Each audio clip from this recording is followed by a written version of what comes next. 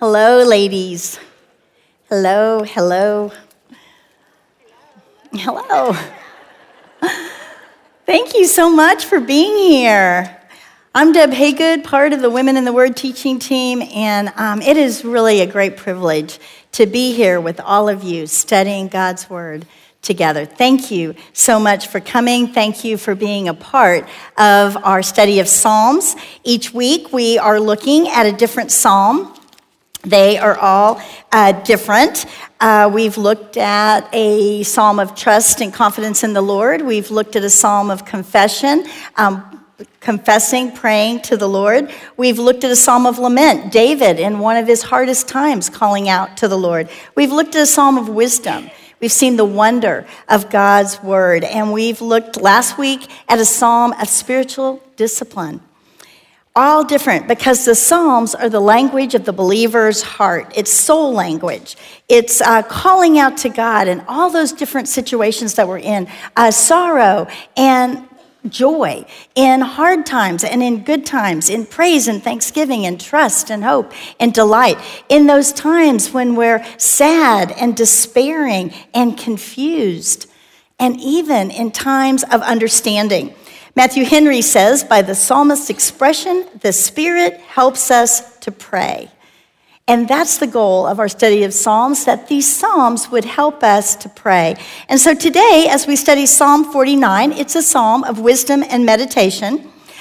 We never see the psalmist talk to God, but we're going to see how this psalm directs our thoughts and turns our hearts to talk with God. So let's turn to Psalm 49. We're going to start with the first 4 verses. That's the introduction. Now, we've said that the Psalms are songs. They are songs. They were sung in temple worship, and they were sung over the ages in individual and corporate worship. Even Jesus sang the Psalms. And this psalm, we know, was meant to be sung, and we see that in the superscription. It says, to the choir master. So we know that this song was to be sung, and it sounds to me like it was probably starting out pretty loud because the psalmist is bold and insistent, and so it's big and loud. I kind of hear a trumpet fanfare or maybe even a drum roll. So as we look at verse 1, could we have a drum roll, please?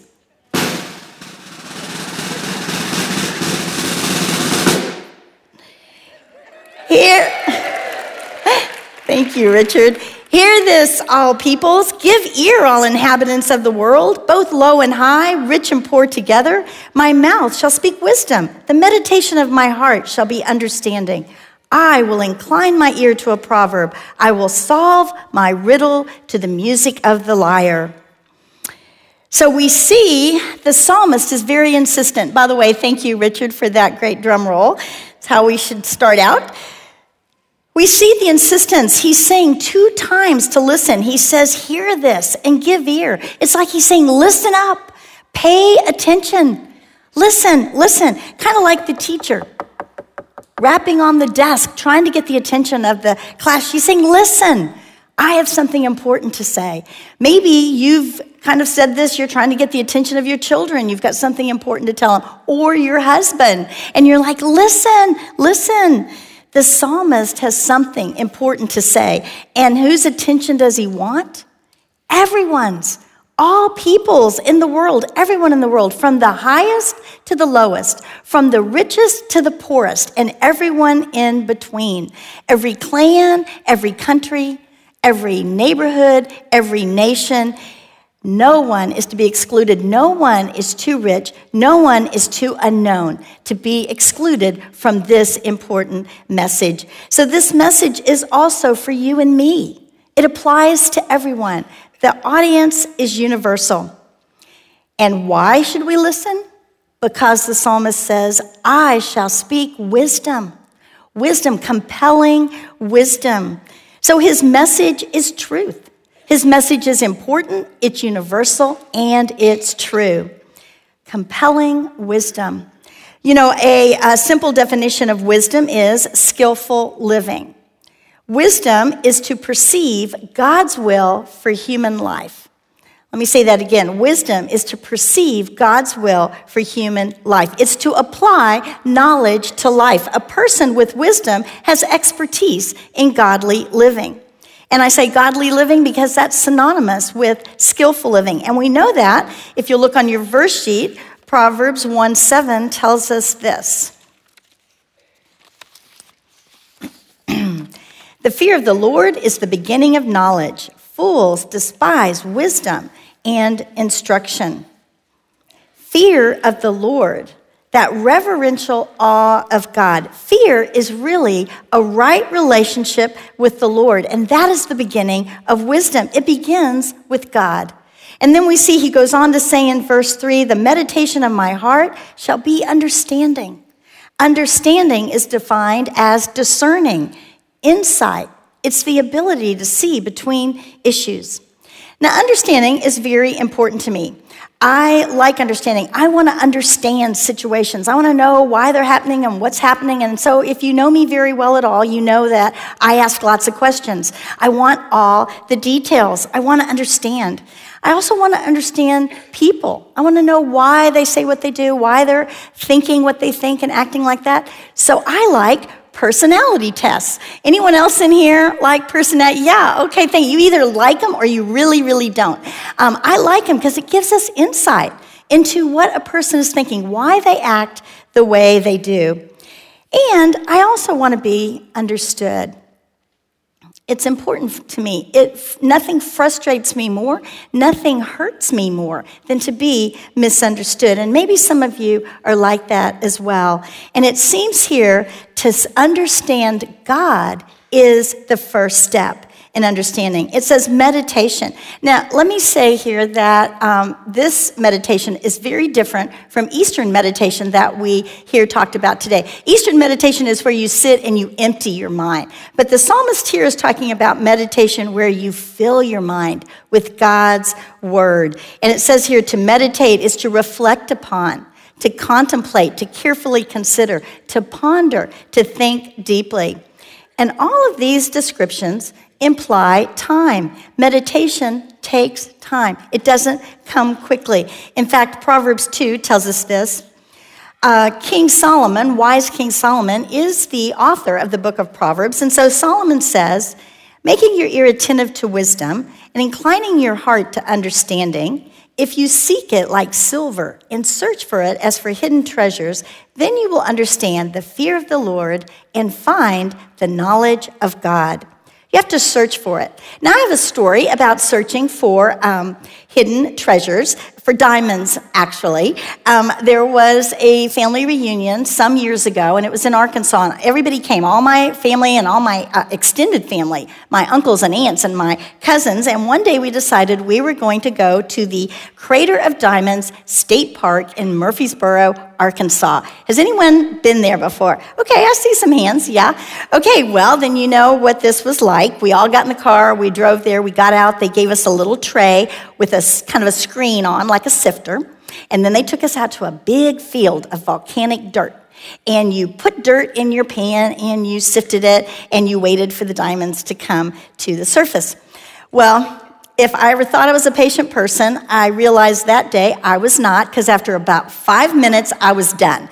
And so because it was a state park, I spent the afternoon hiking.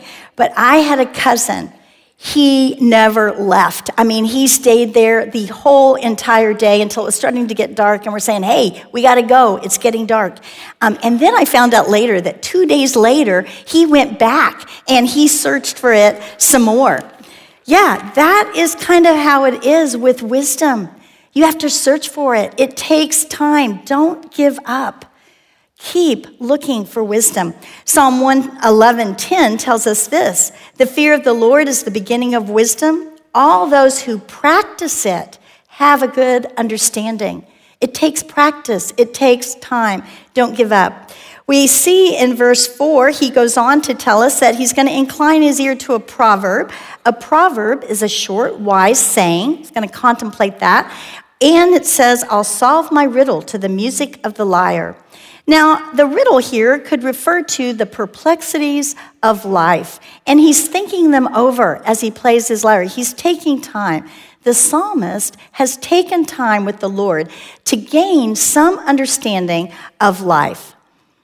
So this psalm is from the Lord. God has created us, and so all of us are created with a certain common humanness. And he's created the universe. And as Tim Keller says, he's created it with a certain grain to it. Now, we understand grain, the grain in wood. That's kind of that pattern, that design in the wood. And we know that when we sand it, we have to sand with the grain. If you sand against it, it ruins it.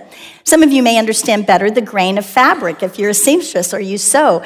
When you sew, you want to lay your pattern out with the grain of the fabric when you cut it out. Otherwise, if you cut it out against the grain, it's going to be a stretched out, misshapen garment. It will be ruined. So going against the grain ruins it. And that is the same with God's universe, against God's law and plan. That's the grain of the universe. And when we go against it, it ruins us and everyone around us.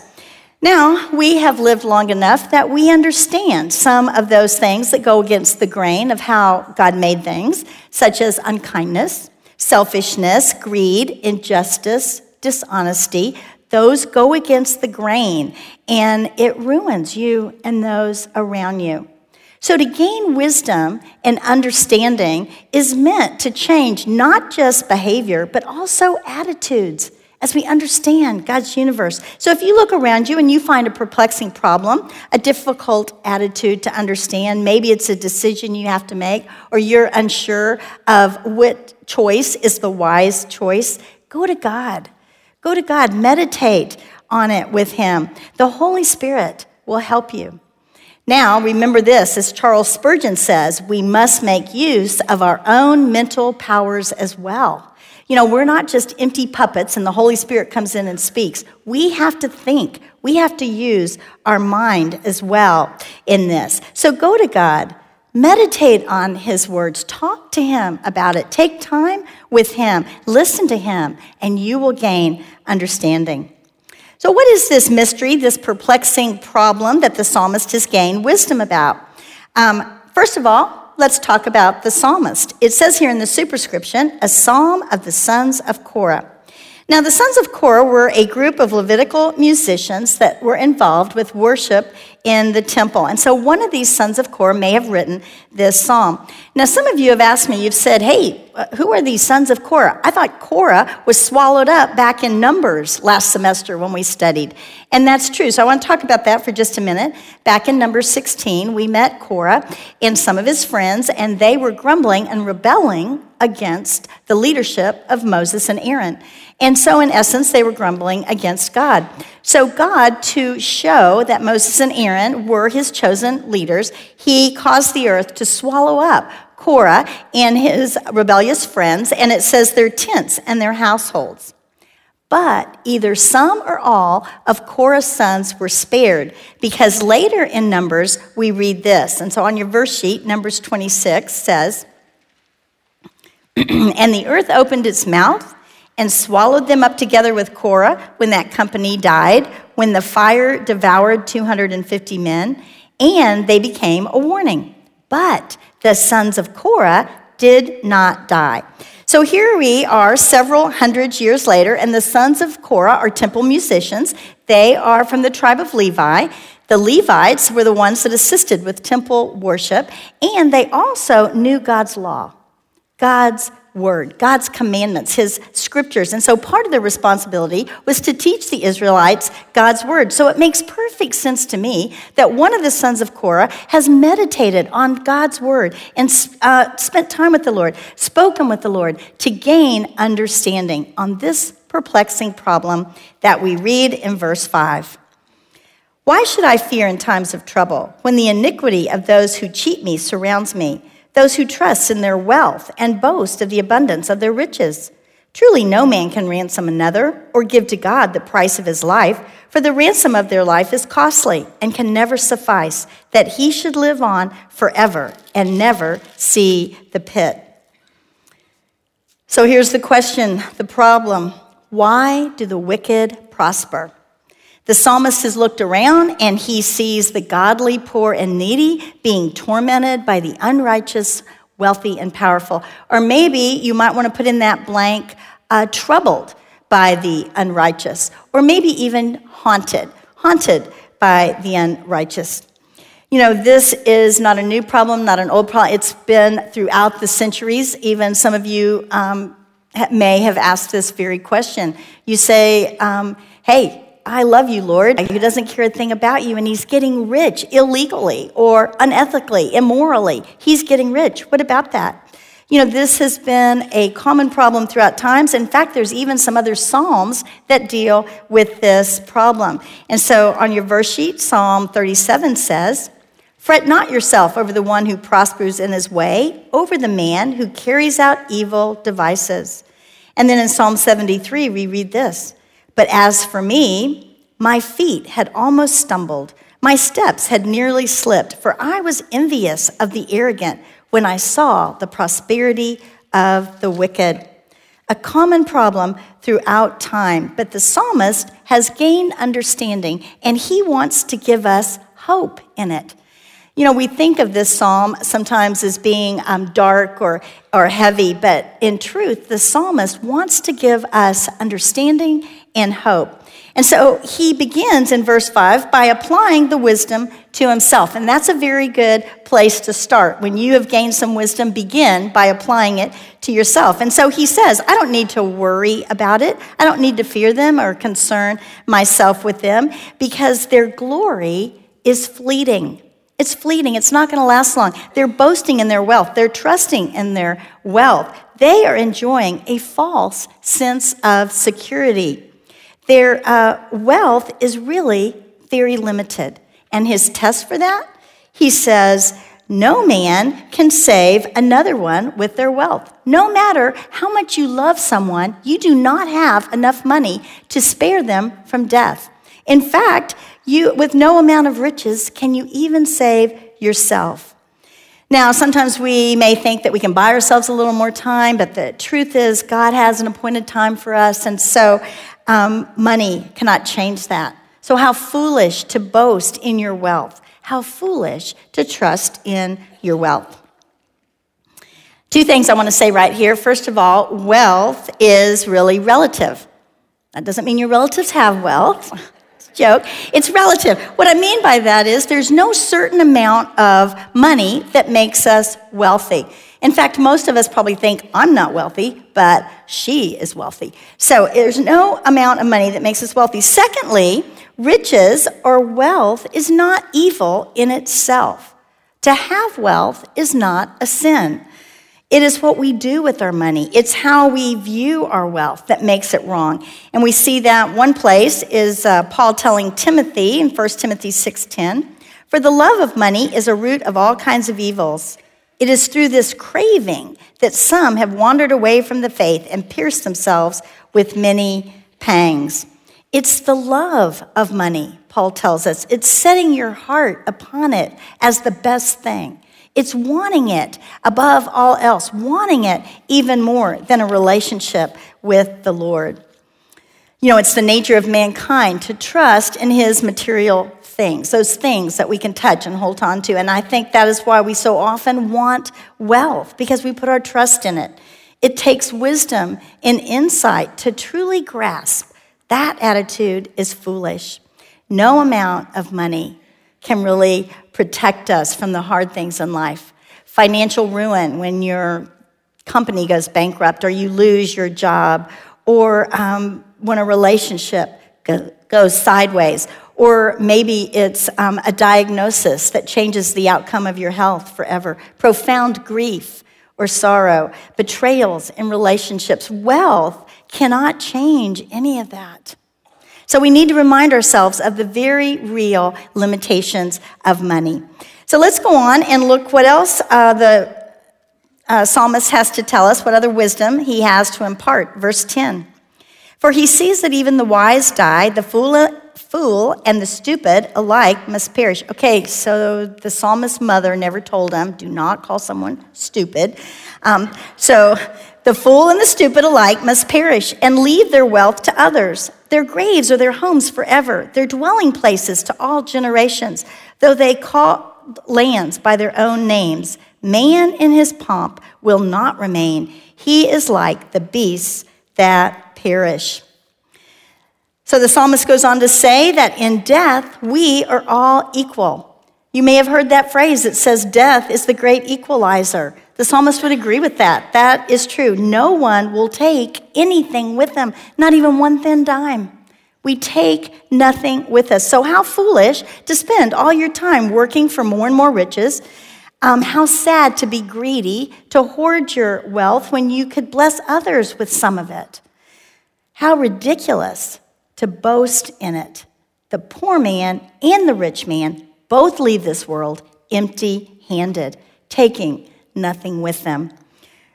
Paul tells Timothy this in 1 Timothy 6:7, for we brought nothing into the world, and we cannot take anything out of the world. So this is a little heavy, so I kind of have a joke here.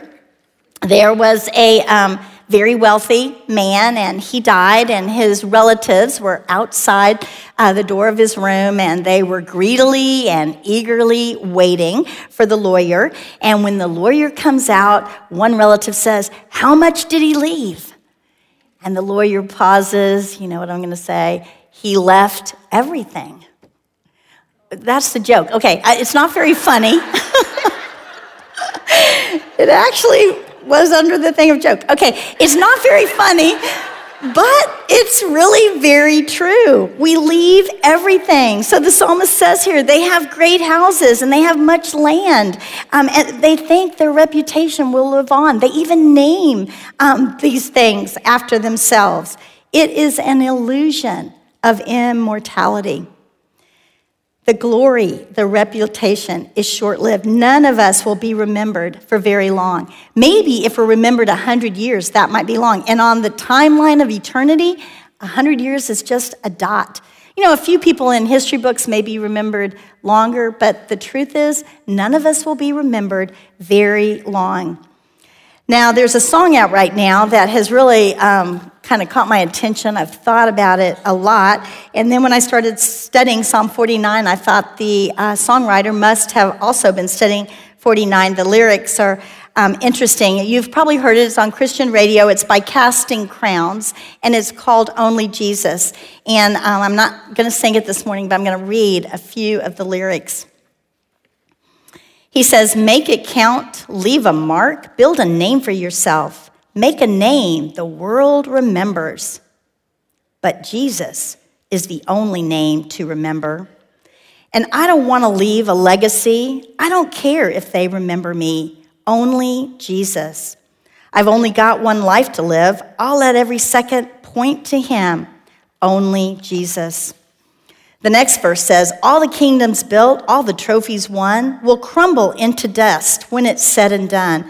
Because all that really mattered, did I live the truth to the ones I love? Was my life the proof that there is only one whose name will be remembered? One name that will last forever, only Jesus. And I don't want to leave a legacy. I don't care if they remember me, only Jesus. I've got one life to live. I'll let every second point to him, only Jesus. You know, only God can give you the things of value that death cannot touch, those eternal things, such as relationships, such as the blessings that you get serving others or glorifying God or pointing others to Jesus. Those are the eternal things. And so I want to pray, Lord, help me to see the beauty of the eternal rather than the glitter of the temporary. Let's go on. We're going to see now some contrasts. The psalmist has said that we in the end, we all die and we take nothing with us. And so now we're going to look at the paths that we live and that the end that they take us to. One quote said, doom of the proud is sure, but the hope of the righteous is eternal. And so we're going to look at these two very different paths that make all the difference in the end. So let's look, verse 13. This is the path of those who have foolish confidence, yet after them people approve of their boasts. Like sheep, they are appointed for Sheol, Death shall be their shepherd, and the upright shall rule over them in the morning.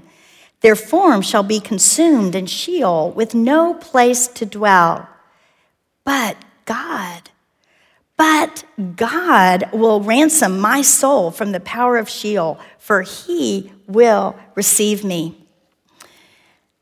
The path of the foolish, the self-confident, the self-sufficient, the self-righteous leads to the grave, like a flock of sheep being led by death. And here we see some very poetic imagery. Now, we've said the Psalms are poems, and here's some great imagery. The foolish, wealthy, they are like sheep.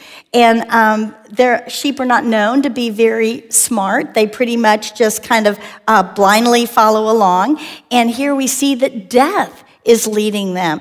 Death is personified as the shepherd, and he's leading the foolish, wealthy sheep to Sheol. That means the grave, to death. And it says that their new home is the grave. Their new forever home is the grave.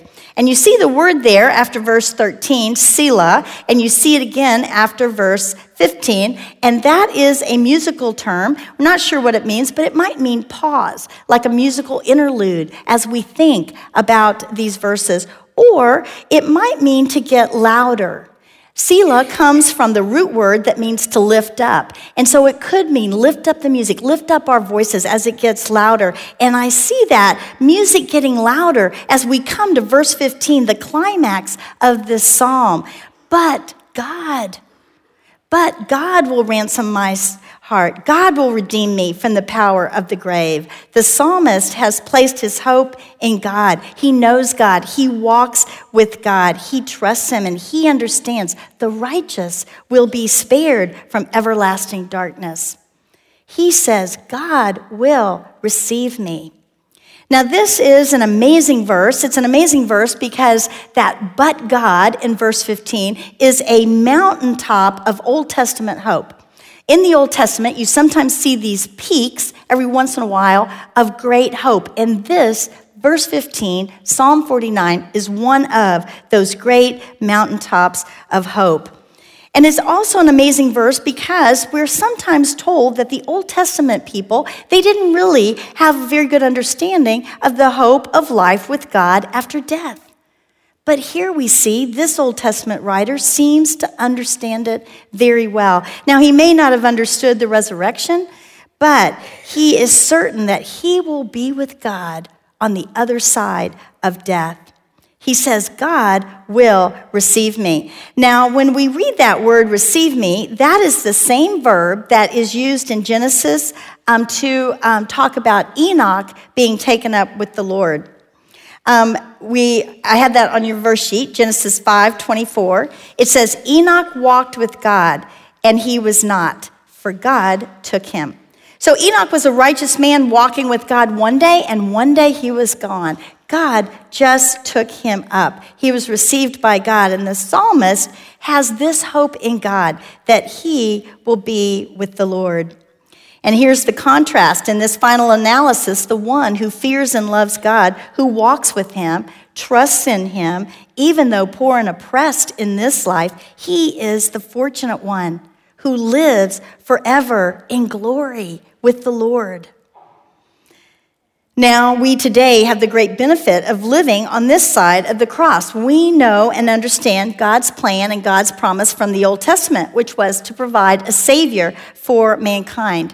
And we know that the fulfillment of that promise is Jesus Christ, God the Son, who came to earth to reveal the Father, and also so that he could give his life as a ransom for us, to give his life that we might live.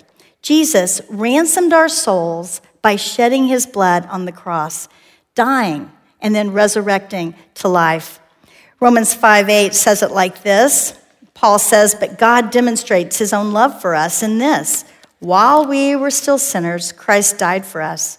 Since we have now been justified by his blood, how much more shall we be saved from God's wrath through him?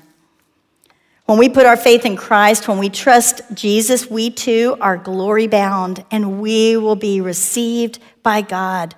The psalmist did not understand all of this, but he put his faith in God and believed, and he understood that God would receive him, and he would be with God after. Just like he was in life, he would be after death. So let's go on. We're going to finish up here with these last few verses. The psalmist is going to continue to give us some practical wisdom that we can apply to our lives so that we might live skillfully. Let's look at verse 16. Be not afraid when a man becomes rich, when the glory of his house increases. For when he dies, he will carry nothing away. His glory will not go down after him, even though while he lives, he counts himself blessed. And though you get praise when you do well for yourself, his soul will go to the generation of his fathers, who will never again see light. Man in his pomp, yet without understanding, is like the beasts that perish. So the psalmist tells us, do not be afraid, do not fear the wealthy, do not let it give you concern when the evil guy prospers, when cheaters win. You know, when we're kids, we love to say that cheaters never win, but we live a little while longer and we see sometimes cheaters do win. The psalmist is saying, don't fret about that. Don't worry about divine justice. Do not worry about temporal prosperity. Temporal is the opposite of eternal. It's those things that we can hold on to and grasp. The temporal are the things of this world. That's where we get the word temporary. He's saying, don't worry about that. He also encourages us not to envy the ungodly wealthy. Do not envy their homes or their belongings. Now, believers will be tempted to envy the prosperity of others.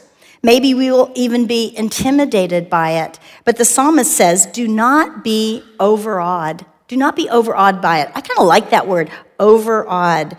There will be some who follow after the wealthy, the famous, the powerful, the well-known, praising them and showing approval. But the psalmist tells us, do not do that. Do not be like that. Do not envy them, for their fame and fortune is fleeting.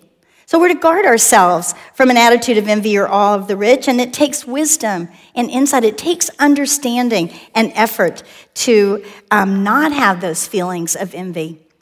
And not that, the other thing, the trap I can fall into, to be honest, I can fall into that sin of pride where I'm thinking, I'm not like that. I'm not rich. I'm not oppressing the poor. What pride that is, what pomp that is, and how easy I get caught up in my self-confidence and self-righteousness and self-sufficiency. And that is foolishness. Yes, it's foolishness to envy. It's foolishness to be prideful in that. And really, it's freeing not to worry about gathering and collecting things, getting more stuff, because then you have times for relationships, time to serve the Lord and others, time for those things that really, truly bring you joy. And once again, the psalmist reminds us that the unrighteous will one day go to the grave taking nothing with them. They go into everlasting darkness, leaving behind all the wealth and glory. I don't know if you guys thought about that, not seeing light again, that everlasting darkness. I love the light. I like to open up the windows and let all the sun in. And the thought of being in deep darkness forevermore is a horrible thing. It's a sad thing. It's a scary thing. That is the end for those that are trusting in themselves. Everlasting darkness. All the praise of men, that self-satisfied attitude, that feeling that I've done pretty well for myself, all that is gone with the grave. Solomon tells us in Ecclesiastes 5:15, wise Solomon also wrote the book of Ecclesiastes. He says, as he came from his mother's womb, he shall go again, naked as he came, and shall take nothing for his toil that he may carry away in his hand. All those things that we might work for really hard, we can't grab any of them and take them with us. Nothing in our hands. We go empty-handed. And it says here in verse 20, let's look at this one more time. Man in his pomp, yet without understanding, is like the beasts that perish. Now that verse 20 is very much like verse 12, except for that phrase, yet without understanding. Wealth does not bring understanding, and therefore it does not bring everlasting life. Without understanding who God is and how he has created the grain of the universe and how he is the one that we must place our confidence in, without that understanding, they will perish along with everything that they've been living for.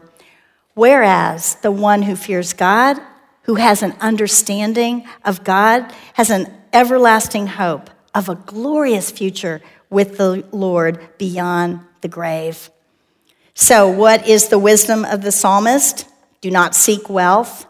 And even more importantly, the wisdom is seek God, gain understanding. Take your questions, your perplexing problems, your decisions and choices to the Lord. Take time in his word. Talk it over with the Lord. Listen to him and find wisdom. Proverbs 9:10 says, "The fear of the Lord is the beginning of wisdom, and knowledge of the Holy One is understanding." Spend time with God. Seek God. You might not gain wealth, but you will gain understanding. Let's pray. Heavenly Father, you are a mighty God, and how we want to know you more, how we want to understand you more, Father, how we want to live lives skillfully, godly, putting our whole priority on you, Father.